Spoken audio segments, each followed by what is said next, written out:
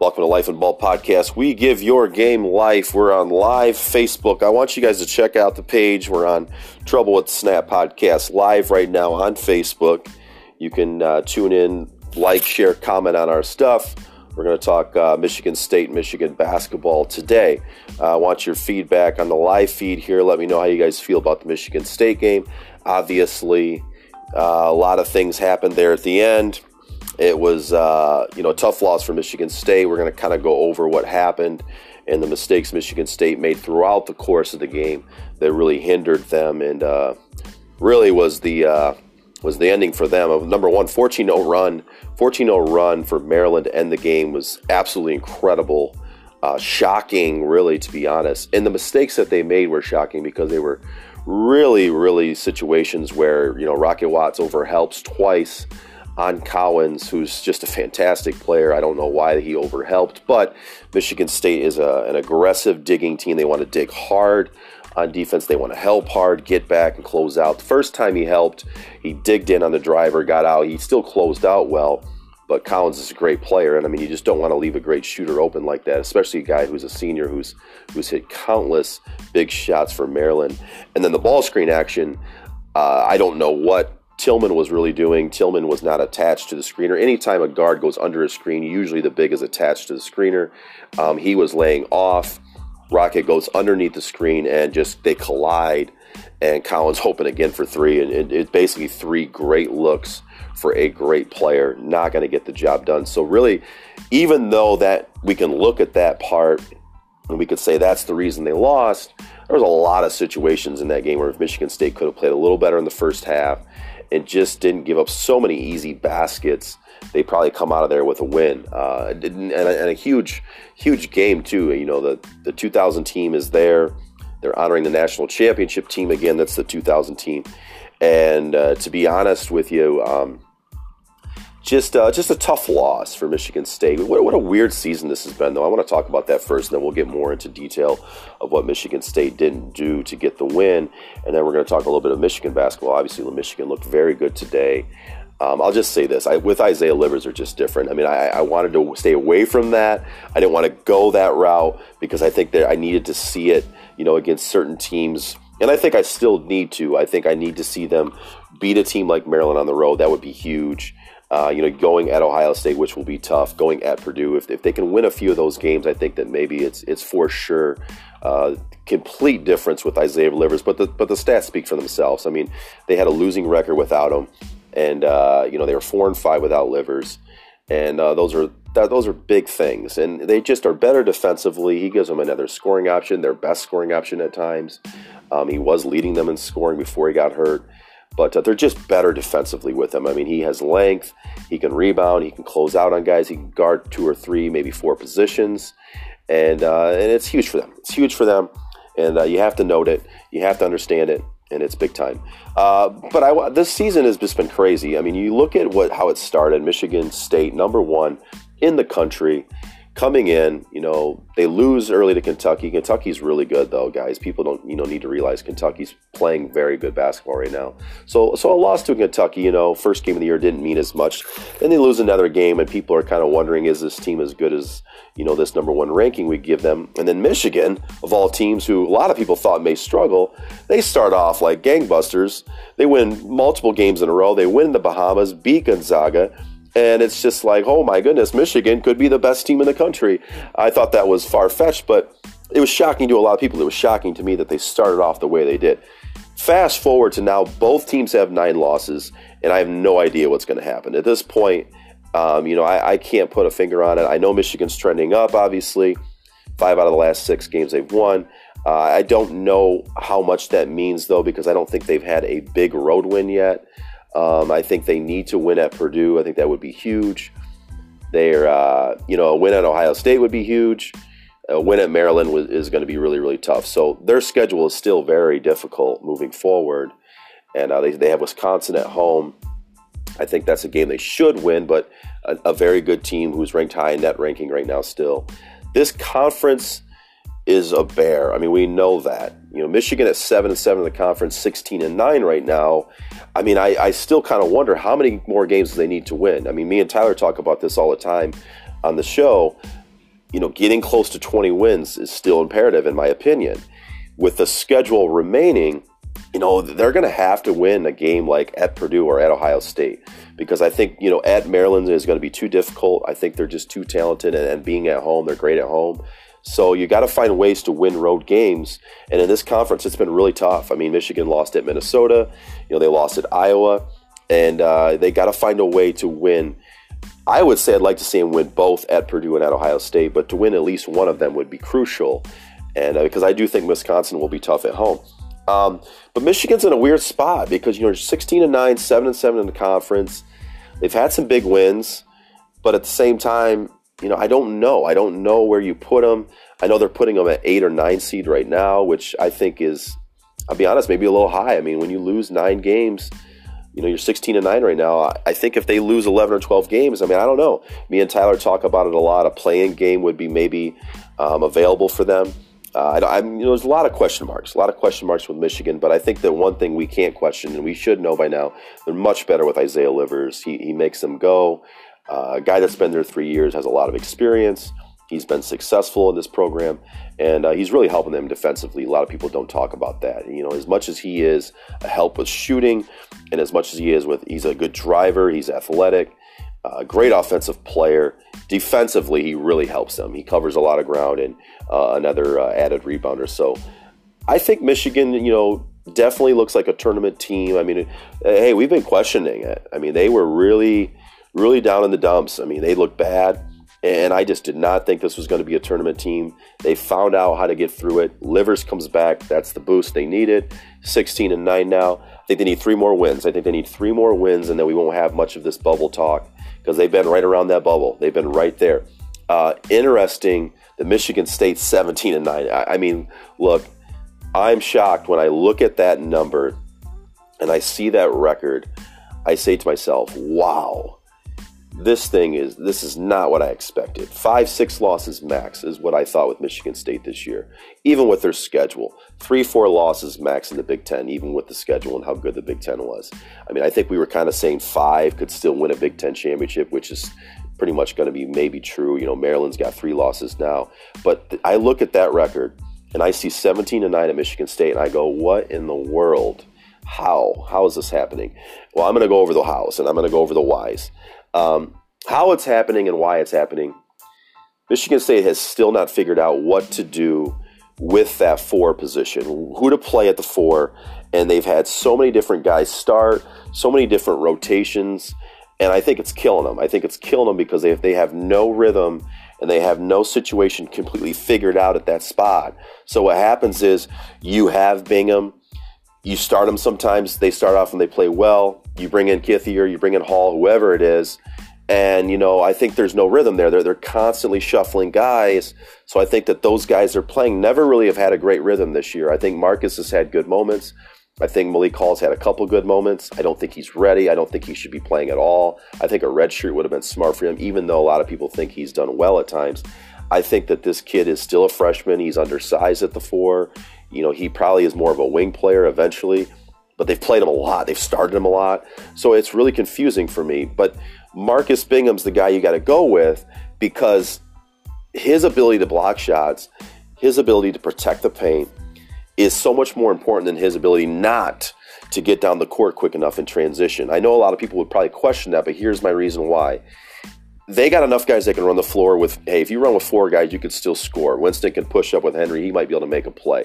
I wouldn't be overly concerned with the transition game as much as being concerned with, do we have a 4 who can rebound well? Because look at what happened with Maryland in the first half. They completely out-rebounded Michigan State. You got to have another big who's playing a lot, who has a lot of confidence and rhythm with Tillman. I think when you have 2 shot blockers like that, you have 2 guys that can really rebound with athletes like Henry, Brown, or Rocket, whoever they want to play with Cassius, I think you're great defensively. I think their best defensive lineup for sure is Tillman, Bingham, Henry, Rocket Watts, and Winston. Even with Rocket's mistakes last night, he pressures the ball. He was doing a fantastic job on Anthony Collins Jr. last night. Fantastic job. He's had the breakdowns. He literally had the breakdowns at the end, and that was it. I mean, that whole second half, he really locked down. He's a great guard defender. He can pressure the ball. I've seen that since his prep school days and high school days. He really can push a point guard, turn him a few times. He's great at it.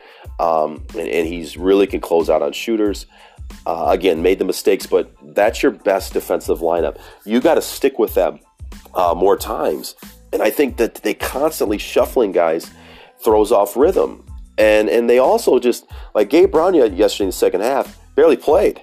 And that was puzzling to me. That was puzzling, and I don't know why they did that. It didn't make much sense to me.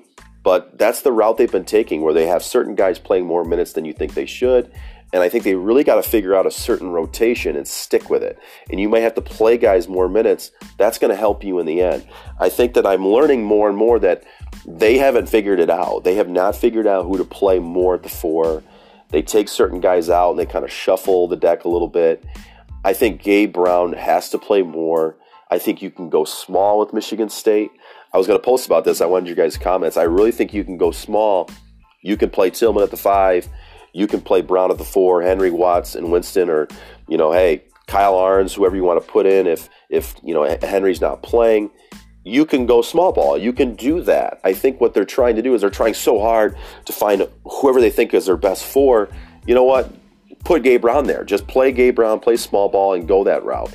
I think you need to see that more. They got to figure out who their top 8 guys wise, 8 guys are minutes wise, and stick with it. This point forward, you've given guys shots, you've allowed guys to play, the rhythm's not there. Here's my 8 guys. You have to play them the most minutes, and there's no question about it. And I'll even put it in order and why. Obviously, number 1, Winston. You can say 1A, 1B is Winston Tillman. We know that. We know those are the 2 guys. I think you're playing them 28 plus minutes, 30 minutes. You have to do that. You just do at this point forward, which they have. But we know that part. I think you got to play Mark Rocket Watts more, equal to Henry, because here's why. Foster Lawyer's just not providing enough.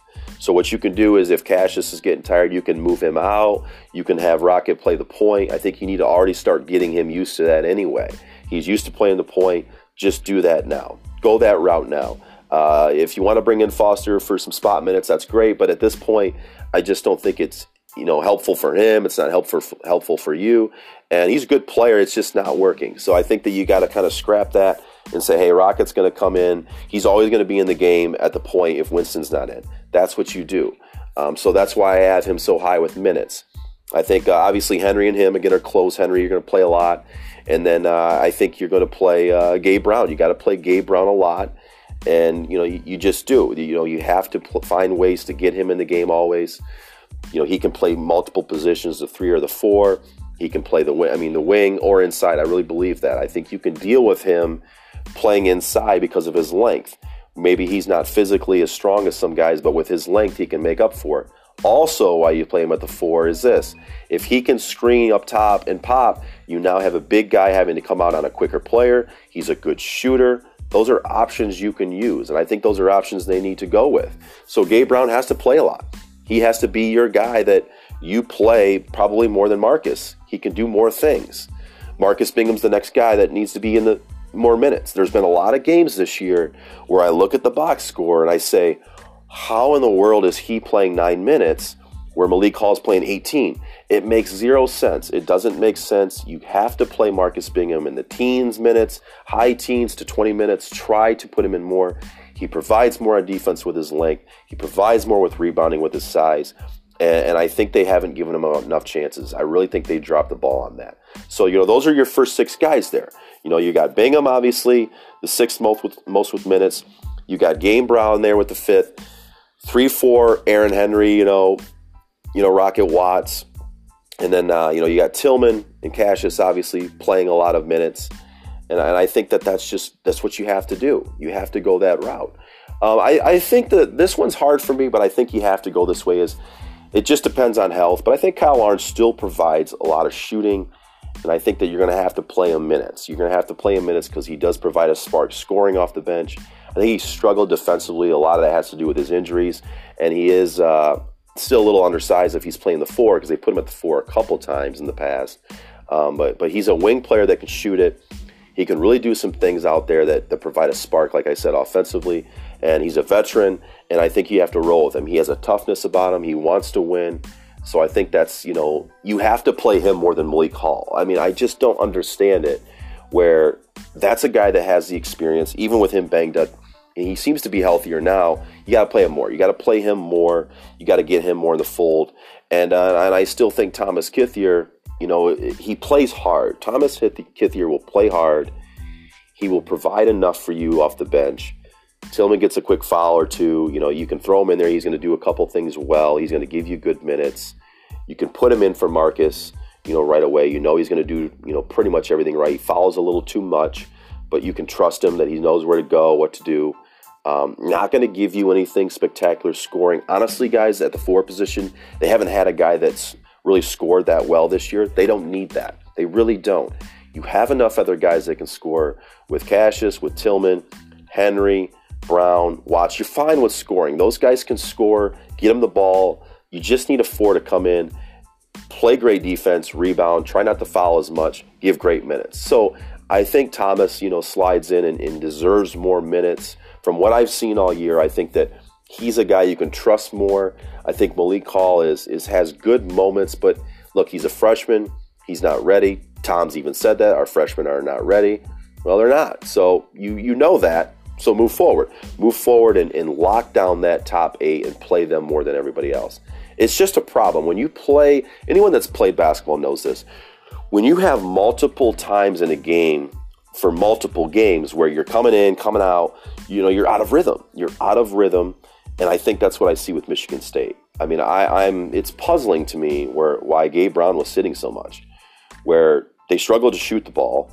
He's a guy that really has shot well from outside for the most part. He's another guy that can provide some scoring. He can guard a couple different positions, and he wasn't playing much. So they played Thomas a lot. Marcus had spots when he played, did some really good things, did a couple bad things. You just got to know those 8 guys. And I just don't think they do. I don't think they know who to play, when to play them. I think that they're confused. I think they're putting way too much thought into this. It's not that difficult. You know your best starting lineup or how to start the game. How many games have you guys seen, Michigan State fans?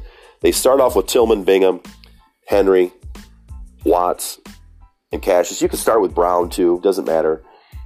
And they've been fantastic. They go up 9-2, 11-2, and then beep, sub. Marcus goes out.